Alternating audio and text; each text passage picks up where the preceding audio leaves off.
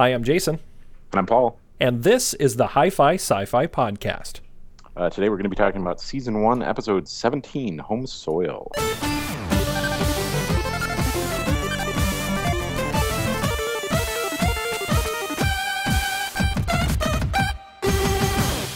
I would say this episode is a weird episode of Star Trek: The Next Generation. And in the first season, that in and of itself is pretty remarkable. But to help us out, someone who has broad television cinematic experience, both to the great and the weird, so he's perfect for this discussion of a quasi-weird episode. It's our good friend Jacob. Jacob, thanks for coming back to the Hi-Fi Sci-Fi Podcast. Well, thanks for having me. I'm really glad to talk about this episode. Yeah, I would actually classify this episode as like one that doesn't stick in the memory a lot, at least for me. Yeah, I would agree very much with that. I've watched it 1.5 times, and I'm really worried about if I'm going to be able to keep up with this conversation. Well, we just admitted that we are having trouble. I just watched it a second time today, but coming off of some other episodes, like Too Short a Season was just recently, which I said, I've seen maybe more often than any other episode in syndication. This one, I feel like never comes up. Yeah, this is one that gets skipped over very, very often. And I think it's also like it's a little bit difficult because of the premise of the episode to like give the elevator pitch for this one. Yeah, you know, because like When the Bow Breaks, it's like, oh, that's the one where they steal the kids. Hide and Q. Oh, that's the one where Q gets Riker, or Riker gives Q. Or Q gives Riker. I thought you were going to say gets Riker pregnant. I was like, that sounds like a good one, but I don't think it's Hide and Q. Riker gives Q a present. That's a season 8 script that never quite made it to air. Exactly. Yeah, the one where Riker gets Q powers, is what I was trying to say. The season 8 one where he gets Q powers again, and then they start a cold brew coffee shop in Portland. Keep Portland weird. It's part of the continuum, don't you know? But this one, I mean, like to do the Cliff Notes version of this one, it's kind of, I mean, I guess it's the one with the smart sand crystals. Like, I guess is how we boil that one down. I'm kind of shrugging, right? Yeah. You're right. I actually didn't think this was a bad episode. It's at least not memorably bad, but maybe we'll disagree about that. Maybe that's what the problem, right? There's nothing in here that is super good or super bad. Mm-hmm. It's just all kind of like, well, I guess that maybe the trope itself. This is something I struggled with as I watching it. Maybe the trope itself we're too far removed from. Or like this might have been a really cool idea in the 80s, but we've just seen it done so many times since then that we kind of know how this one's going to play out. There isn't the suspense or the red herrings, because there are some attempts here, but they just don't hit. Well, I mean, I would say that I'm not going to completely disagree with you, but I would say the episode, I was struck by how much of it actually works. I was expecting this to be actually a bad episode, and in watching it a couple of times, I've actually grown a little fond of this one, because the one thing that I can say about this episode is this is the type of episode that is very Star Trek. I mean, if you're looking for a Star Trek premise, this is it. Because I agree. It's exploring. It's talking about. I mean, literally, the crux of the episode and the dramatic tension from the episode comes from, well, what is life really when you get right down to it, and what if life doesn't match your preconceived notions of what life is? What do you do in that situation? And I thought the stuff between the terraforming team on the planet and the crew and back and forth in this sort of those conference room scenes that they had, I thought some of those tensions worked really well with the characters, because the crew of the Enterprise is horrified at the idea that Federation citizens might have tried to just straight up murder this sentient sand, basically. But I kind of bought some of the stuff that the terraforming crew was saying too, where it's like, we didn't know. Like, we kind of wrote it off. Like, I thought that stuff, especially for a show in the late 80s, felt pretty current, actually. Like, I don't know. Well, and maybe we should get into how it all starts out, right? That they're going to this planet that is being terraformed. to sort of check in.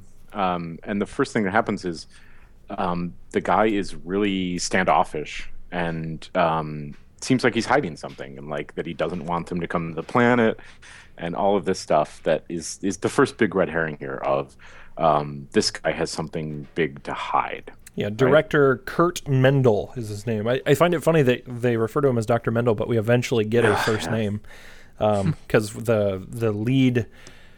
Well, he's the director, but then the woman who greets them when they eventually beam down to the planet, she clearly knows him because they're on a first name basis. And this is a weird part. Like, watching it a second time, I feel like the actor who was playing this guy struggled to nail down the accent he was trying to hit. Really? You think so?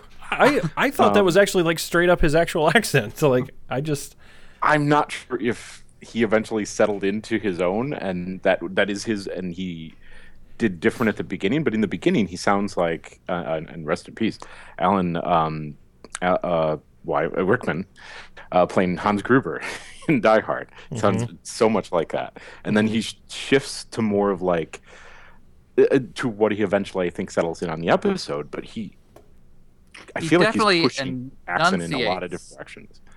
Yeah, he enunciates like an actor from like the 60s Trek. I thought that about all the supporting or guest roles in this. They were like acting from like another older generation of acting, sometimes a little stiffly. Well, and he being the prime example of it. Exactly. I mean, there's that scene, we're kind of jumping around a bit, but that's okay. There's the scene where after they've beamed down to the planet and when they return to the Enterprise, that first scene that they have in the captain's ready room, like the guy who plays Director Mendel is the king of like huffing, turning, walking away, turning back towards whomever he was talking to and delivering one, crisp one-liner about how, incensed he is about the whole thing. He did that a couple of times throughout the episode where it's just like, I have to just get this one last word in, and then turns and leaves. And it's like, okay, got it. Which did feel very, very classic Trek, I think.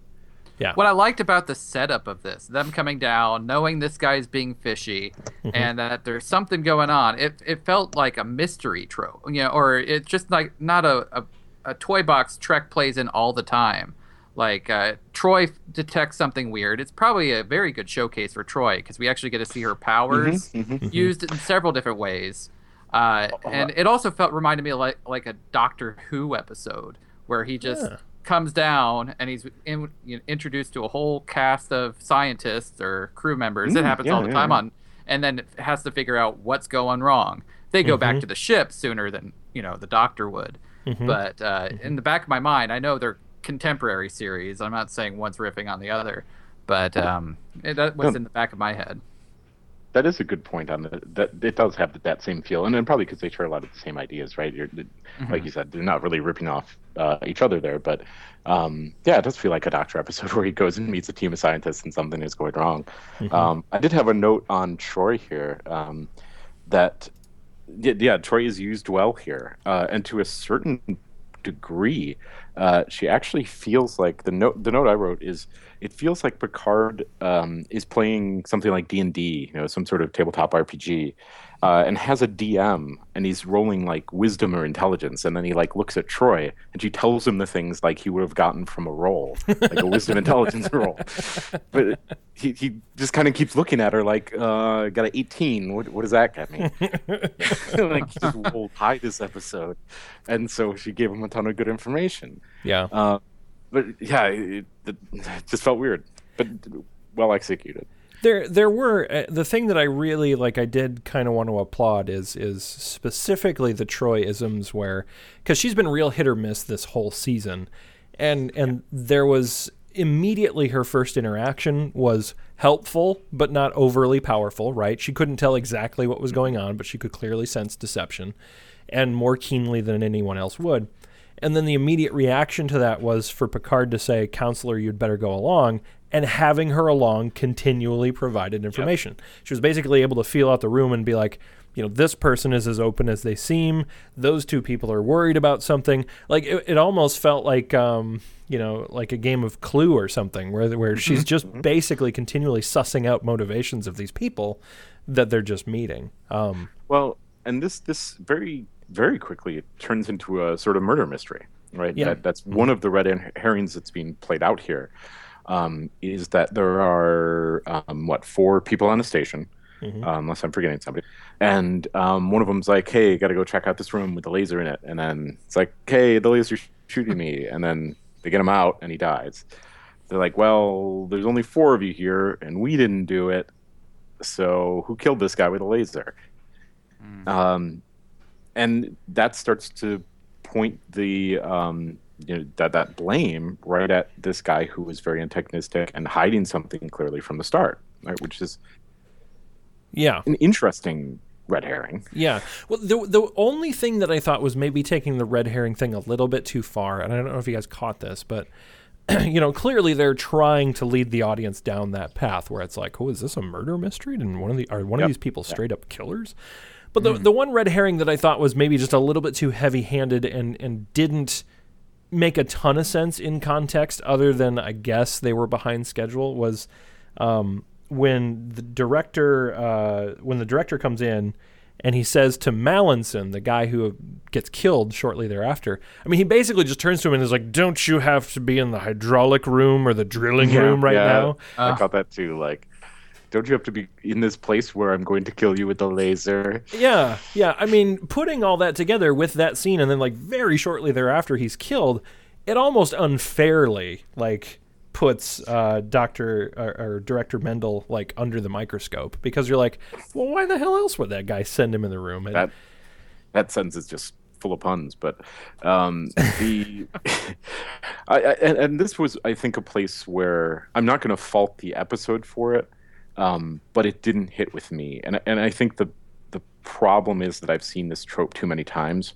So the second they said, "Oh, we're going to a terraforming planet," it's like, well, probably going to play out one of two ways: life's already there, and they're going to have some problems with that, or something creative that I can't think of.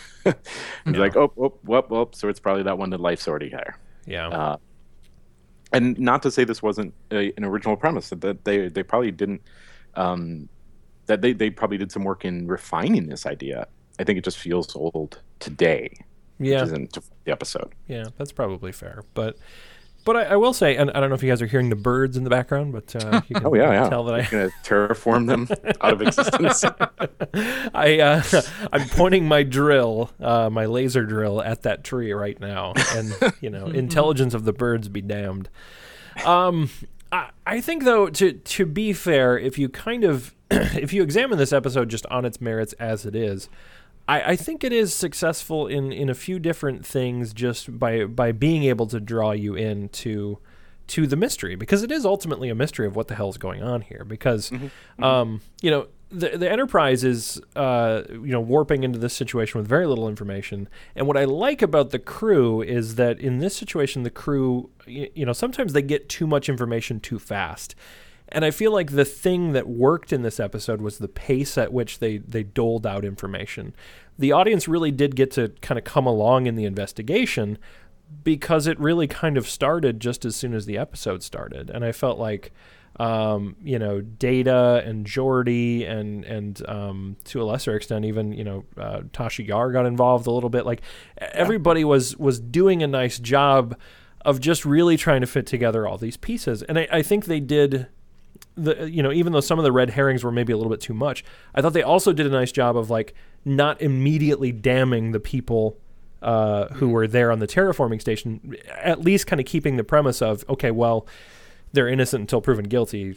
What exactly is going on here? I was kind of refreshed by that, because some of the lesser TNG episodes, especially this season, the ones that we've seen so far, it's just they either jump to conclusions too fast, or information is just paced in a really weird way, or they don't really earn the information that they get. It just kind of happens serendipitously, or worst case, it's a deus ex machina. And in this one, I really do feel like they did a nice job of like doing some science, doing some investigation, going back to the notes, there's a lot of that in the episode that I thought was actually very effective. Because even when they get the crystal back on the ship, they discover the crystal, they're doing all these experiments to try and figure out what its deal is and how it communicates with power or whatever, and if it's alive or not. So that mystery continues, even though by then I think the audience probably figures out what's going on, that the crystal's responsible. But it's nice to see that sort of deduction going on and actual science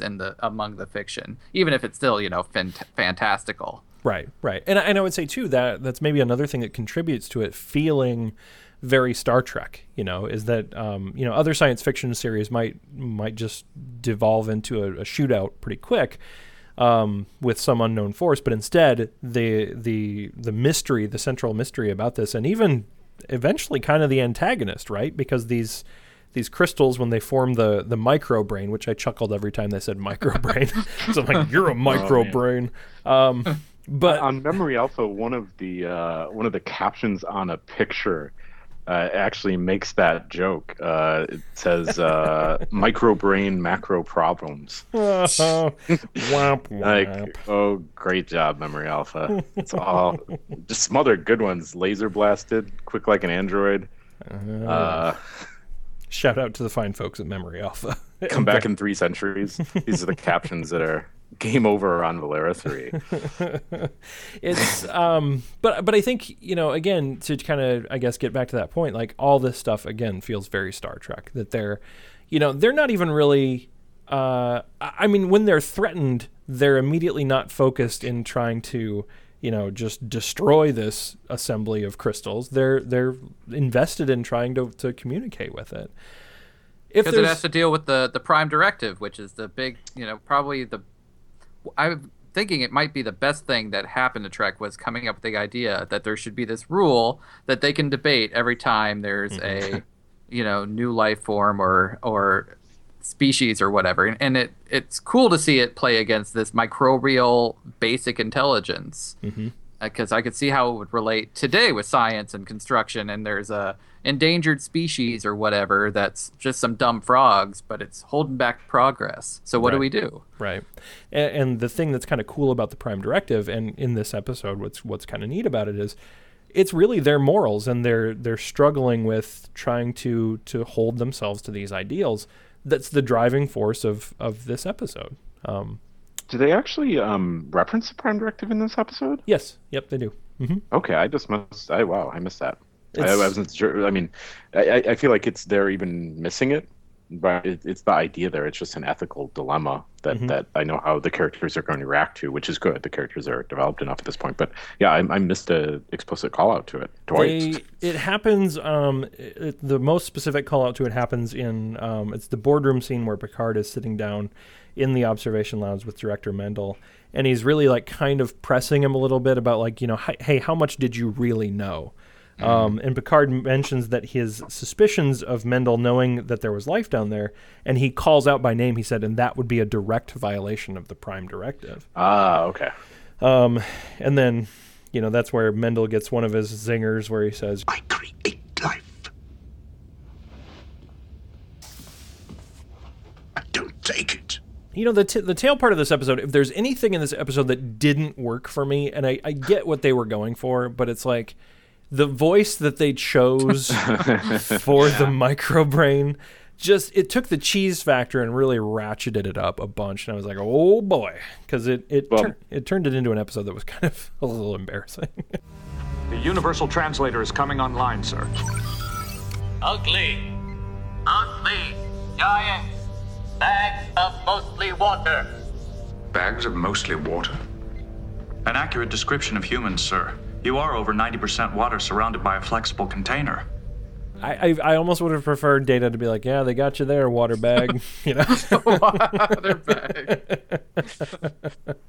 But yeah, without missing a beat, Data is just all over that one, which was kind of funny. But this is another one of those episodes which I think it starts with a good idea and it runs into some problems, by the end. But I still think, and this is just me, I still think by and large, I came away from this episode being like, I think I liked that. Like that was okay. That was kind of nice.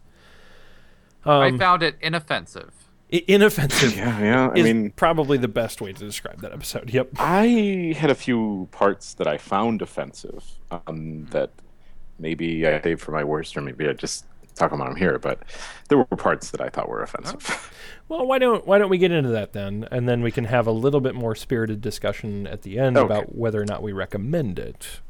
So how about that? Wait, get into my worst, or just get into those topics? Well, so let's start there. Since Paul, you've got some good red meat there that you want to dive into. What was your worst or worsts that what was really grinding your gears about this episode? Well, yeah, I mean, I have a few, maybe. Well, yeah, I'll just put them all on the table as worst. You could pick which one you like. Put them all out there. Realistically, the interactions with computer, the enterprise computer, in a few situations, and also Data's interactions with everyone, or lack of interactions, and Data's interactions with the computer. So there's this weird loop here of maybe starting with Data. There were situations where they're standing there talking about life and like life existing in different forms and what it takes to be alive.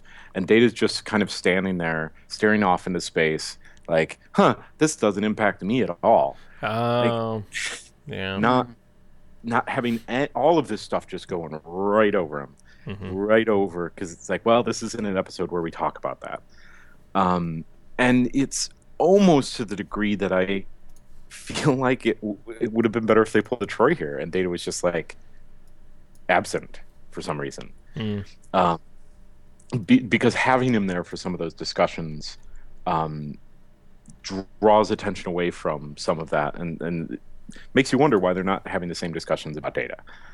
It's interesting because they do establish him again as an android when he goes down to that planet, because the mullet man is like, you're an artificial life form? Tell me, are there more like you? Where are you from? And he has one line about both of those answers would be long, encompassing, or something well written.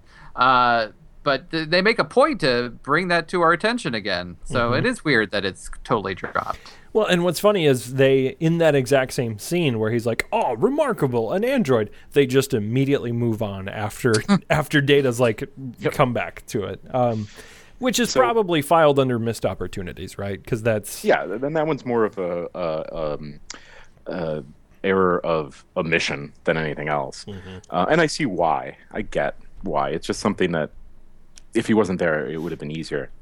But there was also some weird interactions with the computer where, and maybe this is coming from background of computer-human interaction and computer trust and things like that, but Beverly asked the computer something, and I'm actually even going to forget what it was. And the computer's like, nope, definitely not. I think she asked if there's any organic compounds, maybe. That might be it. I'll just say it is. And the computer's like, nope, definitely not. Data's like, why don't you try again, computer? Why don't you just do that again? And the computer's like, sure, buddy, I'll run the same thing again. Yep, still nothing organic. Like, what's the point? Does Data not trust the computer? Yeah. Like, because all he says is like, could you just tell me that again? Just run it one more time. And if Data doesn't trust the computer, that's a problem. Well, they're kind of, I mean, I think, they're trying to drive home the point, I think, that the computer is interactive just like another member of the crew. Because that's a old writing, kind of cliche, really, where, somebody looks at some results and says, blah, blah, blah, it says this. And somebody's like, that can't be right. Check it again. I think that's basically what they were riffing on. But you're right, it is a little weird to say that to a computer. Yeah, but it's basically just a voice on some sensors, right? Yeah. It's like, so, and I could see that probably coming from other people. If Riker said it, I probably would have had less of a gripe with it. Sure. The trick is that Data said it. And it would be the same as if Data said, like, if somebody asked Data, like, oh, what are the odds of this happening? And Data said, like, 1 in, and then gave a number out to, like, 20 decimals. And they said, could you check that again? Like, yeah, true. So that's a weird interaction with Data. The third thing, and probably the worst thing for me in the episode is, and you could queue up the first time, well, the computer, they ask, like, it's giving off light, this crystalline thing. I almost said crystalline entity. from a different episode. Although you've just brought up a fantastic point. What if this thing is a precursor to the crystalline entity? I like it. And also, they have encountered some things that were very, very possibly non-organic life forms, like the crystalline entity. So they say, like, oh, it's giving off light. Like, how is that doing it? And they go through all this stuff with the computer, and the computer is giving super dodgy, cagey answers. Yeah. And they're like, well, how is it giving off light? And the computer's like, I don't know. I have no idea. And that's kind of weird. Yeah. And then they do this trope they use very frequently of, well, why don't you just, like, throw away all your programming and get theoretical about it and tell me something that I don't know. Disregard incongruity and theorize as to source. Life. I remember that moment. I remember that one, like, sticking out. Yeah. You could queue up the phaser sounds or proton repeaters or whatever you want to give, but that is some bull. And it's like, I wanted to just shut down the episode. Like, look, so this computer can't describe bioluminescence? Like, it can't, like, if there was a firefly sitting there, it'd be like, hey, computer, how does this firefly, like, produce light? Like, I have no idea. Well, but isn't, I don't know. To be fair, though, you're talking about bioluminescence, and this object is not biological at all. No carbon. Right. He asked it twice to find carbon. It's atoms. It's atoms. You heard it here first, folks. Paul is a better computer than the computer.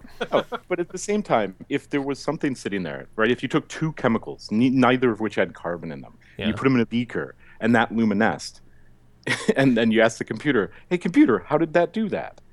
The computer would hopefully describe the chemical reaction that produced that. And unless you're saying that this thing is doing something magical, which is what the computer is saying, then it should be able to describe some sort of chemical luminescence. Yeah. And that's just, it's ridiculous. You know what's comforting, though, is that anytime I feel like I'm getting nitpicky with episodes, I just start talking to Paul, and then I'm like, I guess I'm not that nitpicky. I don't know. I mean, I get it, but at the same time, it's, you know, yeah, the suspension the other of things disbelief didn't bug me at all, and then I'm like, oh, the romantic computer is a little silly, but yeah. They do. It's a little goofy, like the computer just in general in this episode. I think that's kind of what you were getting at in some of the other examples you brought up. I'll throw in one more. I kind of liked it. It kind of gave me a chuckle. But it was the one where, like, Worf is sitting at one of the science stations, and I don't even remember what he says, but the computer responds to him, even though he wasn't actually directly addressing the computer. And he, like, gets peeved about it. But is it alive? Probability positive. I wasn't asking you. Yeah, I like that scene. So, I mean, it's not all bad there with the computer, but yeah. So Paul had a bunch of worsts there. Yeah. So those were... and the line from the computer, life. That's my worst. So, okay. Jacob, do you have a worst? You know, not as good as those. I already mentioned the big performances, and that's not even really that bad of a thing. It's just sort of a cheesy factor to it. Mm-hmm.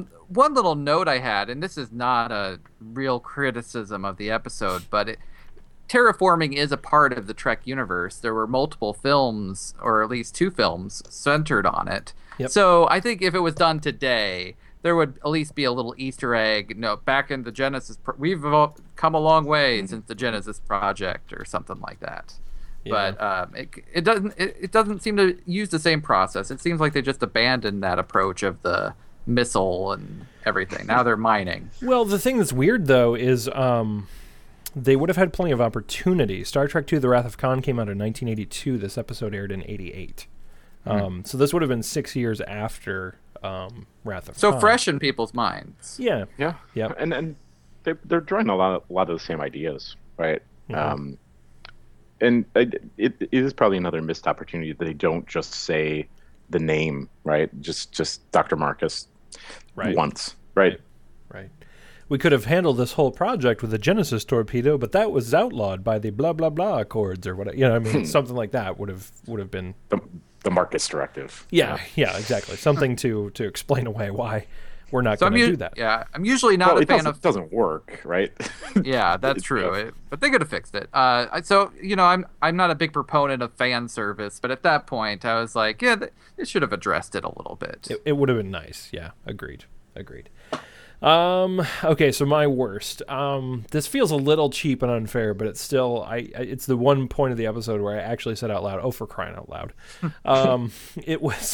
It's when they're having the conversation with the micro brain, and Deanna just pipes in reaction to something that it says when it's accusing the big ugly bags of mostly water of being terrible war criminals or something. And Deanna just chimes in with, "You are beautiful to us." Oh, no, she says, "All life is beautiful." Well, she follows up, "You are beautiful to us," with comma, "All life is beautiful." Yep. And I'm like, no, man. No. It just feels like somebody went like, "Oh yeah, Troy's touchy-feely, right? Let's have her say something that's like kumbaya, boom." Throw that in there. It's such a I don't know, almost hippy-dippy thing to say for a person who's serving aboard a starship in the 24th century. It just seems like I was wondering if it was a dig on the life form, because the life form kept calling them ugly bags of water. And if she was like, "Hey, stop calling us ugly. All life is beautiful." Like, I was wondering if it was more of that, trying to get it to stop calling them ugly more than calling it beautiful. It didn't occur to me. Maybe. You know what? We're pretty. Hey, you're pretty. Everybody's pretty. Stop it. Stop saying that. But it does. Later, it stops calling them ugly. So it might have worked. Yeah. Mission accomplished. Score 1 for Deanna Troi. That's now my best. Thanks, Paul. Speaking of that, so let's talk about the highlights of the episode. Jacob, how about you go first? Well, in general, and on the macro sense, I did like it in mystery mode. It's just not something you see a lot in Trek. Or maybe you do, but I like it. You guys would know more than me. I haven't watched Trek in bulk since you guys started this podcast. I'm starting to get into it again. But it's just something there has a problem. They don't really know what it is and trying to suss it out. That's something I haven't seen a lot of. Also, I took note of this. There were just some interesting shots. And it's not known as a visually dynamic show other than, special effects wise. But in the very opening, when Picard sends the away team or tells them to go to the planet, they run in front of the camera and Picard gets this really heroic stance going, and it's really dynamic. It's kind of super heroic almost, and I was like, all right, this is the kind of they're going to go solve that mystery. I would implore you to go check that pre-credits shot one last time. And there's also one where it's like a point of view of the wall when the guy's getting murdered by the laser. It's I think it's Geordi and Data maybe banging on the door, and the camera is at where the door would be. So there's no door, but there's just sort of there leaning, and it's this weird low angle close up. And I was like, oh, that's kind of a creative shot for Trek. Nice. Yeah. And there's one more, but I want to see if one of you guys list it. I don't want to steal it, so I'll hold back. Nice. Okay. All right. Got it. So then, Paul, let's see if you listed that as your favorite. What was your favorite about this episode? I did not, and I took up a lot of time on my worst. So, and my best is actually pretty straightforward. It's just bags of mostly water. just such a great. It actually reminds me of the Randall Munro book. What is it? Thing Explainer? No. But the idea of, can you explain complex things with, I feel like it's sitting right behind me on the shelf, with really simple words. And that's a great way to describe a human being, right? Like bags of mostly water. Bags of mostly water. Yep. Nice. I have to find the title. Yeah, Thing Explainer. Randall Munro, Thing Explainer. Good book. Nice. Plug. I mean, I'll plug Epic all day. It's a great book. I would like to point out I really liked the design aside from the voice that they spoke with. I liked the design of the alien species in this episode. I just the subtle ways with which they were able to not really use a ton of effects, but really sell you on how this collection of non-biological entities would actually form like a race in a society. And I don't know if you guys remember when they first beamed down to the terraforming planet and they're looking at that display and they're showing like, the water that they're getting at. And they show how it like, it's at a specific level below the sand and it literally follows the curvature of the planet. And then later in the episode, they talk about how like, hey, if they were, a few hundred centimeters lower, they'd all die off. If they were a few hundred centimeters higher, they'd, kind of selling the idea that's by design, that these species, this species of crystal have like burrowed themselves down to a specific layer. And then they've made literally a neural network out of water. And that's what interconnects them and makes them one like giant planetary brain almost. I thought that was a really cool idea, and I thought it was a really neat design for an alien species. Unfortunately, the only shot we get to see of them is, well, that's not true. The most we get to see of them is in that petri dish in the lab, but you kind of get a hint of how cool they probably look in general. If you guys remember when they're down in the drilling room and they kind of look into where the thing was drilling, and they see that huge field that's like a shimmer, and they're like, what is that? Like, I thought that was cool. The only regret I have about that is I wish they'd have shown more of that.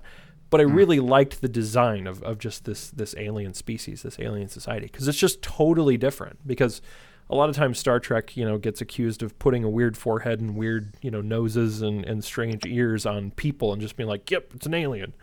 I felt like this was a really alien species, and it was cool. Yeah, and they really did it. I don't want to say cheaply, but on a budget. Yeah. And when it's in the like bell jar in the lab, if you look closely, and again, we're watching this on giant TVs in resolutions that were undreamable in 1987. But you could actually see the leads coming off the LEDs, basically, that they have in this jar, that they're just lighting up, and it's just a few LEDs there that they're just pulsing. It's like, it's just brilliant. And I had to really squint and look to see the wires coming off them. So back in the 80s, it would have just looked like some lights in a jar, and that's really all it is. But it's just a brilliant use of something so simplistic, to sell yourself an alien race without having to do costuming. Yeah. So, yeah. It's clever. Yeah, it's clever. So, did we get to it, Jacob, or was there? No, and I would be remiss if we made it through the episode without mentioning that Data fights a laser. He gets locked into the laser room, and we miss it. I think we see a shot of him maybe dodging a laser, but then he ducks and weaves. Yeah. Oh yeah, but then the door closes, and then he dismantles it off camera. And then Mullet Guy comes in, and you're like, this was a year's worth of work. Yeah. Oh, man. Like, literally his shoulders drop, and he's like, oh, man. But, I mean, it's kind of a badass Data moment, because we know he fought the laser and ripped it apart. And then that little button with the poor, sad scientist who built the laser. Yeah. I want to change that. That is officially my favorite. He is. He's so, it's like Charlie Brown just after the football gets pulled again. He's so dejected. Oh, man. Do we add this to the list of episodes that you're getting somebody, hooked and you say, nope, you should really watch this one? Does this one pass that muster? Again, I think it's a decent episode, and I don't think it's that bad, but it's far from essential. So if you're trying to get through season 1 as fast as possible to get to the really good stuff, I don't know if it would make that cut. But if you're just trying to skip the really bad ones and watch most of them, I would say this one is worth a watch. Paul, what say you? Yeah, so this is interesting because I think we all started really sort of lukewarm on this. And then there is a consensus that this is not a stellar episode, but it's not a bad episode. And at the beginning, I kind of laid out that part of my problem is that I'm not surprised by it. But a large part of that is really that this is close enough to the genesis of this trope, pun intended, that Genesis. that this is the Genesis device. This is an episode that is again, like we've seen in a few episodes, sort of the early part of this that plays out in so many other things, and it shows up in other ways, other places. You kind of want to watch this episode first, is maybe the punchline of that, and get what you can from this more or less simplistic take on it. Okay. I don't know that it's. I feel bad calling it simplistic, but it's basic, but it's fun. It's a decent episode, and especially if you haven't seen much Star Trek, I think it would then be even more powerful, because maybe you wouldn't be so cynical and jaded about it. Right. Yeah, I will say. So you're basically saying thumbs up, watch it, but it's not the best, but it's a good introduction to this trope. Realistically, basically. probably the less science fiction you have watched, the more you're going to like this episode. So nice. Okay. Yeah, I can see that actually. So for newbies, maybe more powerful and more effective. Yeah. Gotcha. I would agree with that wholeheartedly. So I would say I'll go ahead and give it a recommend, because it's it passes our criteria where no characters are behaving so strangely that it's detrimental to who they are as a character. In fact, there are some kind of nice character moments. I mean, Riker's still weird, but Riker doesn't get cool until he gets a beard. So you just kind of have to, just bear with that one. Yep. It's coming. Season 2 is around the corner. He gets a beard and magically transforms into a decent human being. I don't know how that works, but it does. You just got to wait. I don't think we have much else. I think that's pretty much going to do it for Home Soil. Jacob, I'd like to say once again, thanks for joining us. Oh, yeah, but my pleasure. And real quick, if you want to plug anything. Of course. My podcast, Filmcast Without a Cause, is a bi-weekly film podcast I co-host with Pat Boberg, who I guested on an episode of yours recently. And we're going to do by the time this drops, we'll probably have talked about Captain America, Civil War, and all sorts of big summer blockbusters. So I hope people come join us. Summer might be over by then. That's fine. They can check them out on Blu-ray. Captain America 8. World War I. No, I would say if you hear this afterwards, even if it's been a few weeks, because it'll probably be about 5 weeks from when we record this, from when this actually hits the internet, I would say go back and check that out, because I'm really looking forward to you guys talking about Civil War. Just hoping to see it. And we're also doing the Summer of Herzog, which may kill me. We're going to watch a bunch of Werner Herzog films and try to ruin our summer by. Well, I mean, you could order them in the right way to get. you probably do have to order them to make sure you don't ruin your summer. No, I think go on a nice arc. I think it's going to make for a fun summer. Going through the treacherous, chaotic nature of the world, but nice. I'll hopefully be more articulate about Herzog when we actually record about Aguirre paired with Captain America. So, all right, thanks for letting me plug it, and thanks for letting me be on your podcast. Absolutely. Until next time, I'm Jason. And I'm Paul. And keep yourself beautiful, ugly bags of mostly water. Just a flexible shell. I wanted to create a place where living things could thrive. And all the while, I was about to destroy the life that is there. Our apologies. And respects. Lieutenant Yar? Coordinates set, sir. Energize.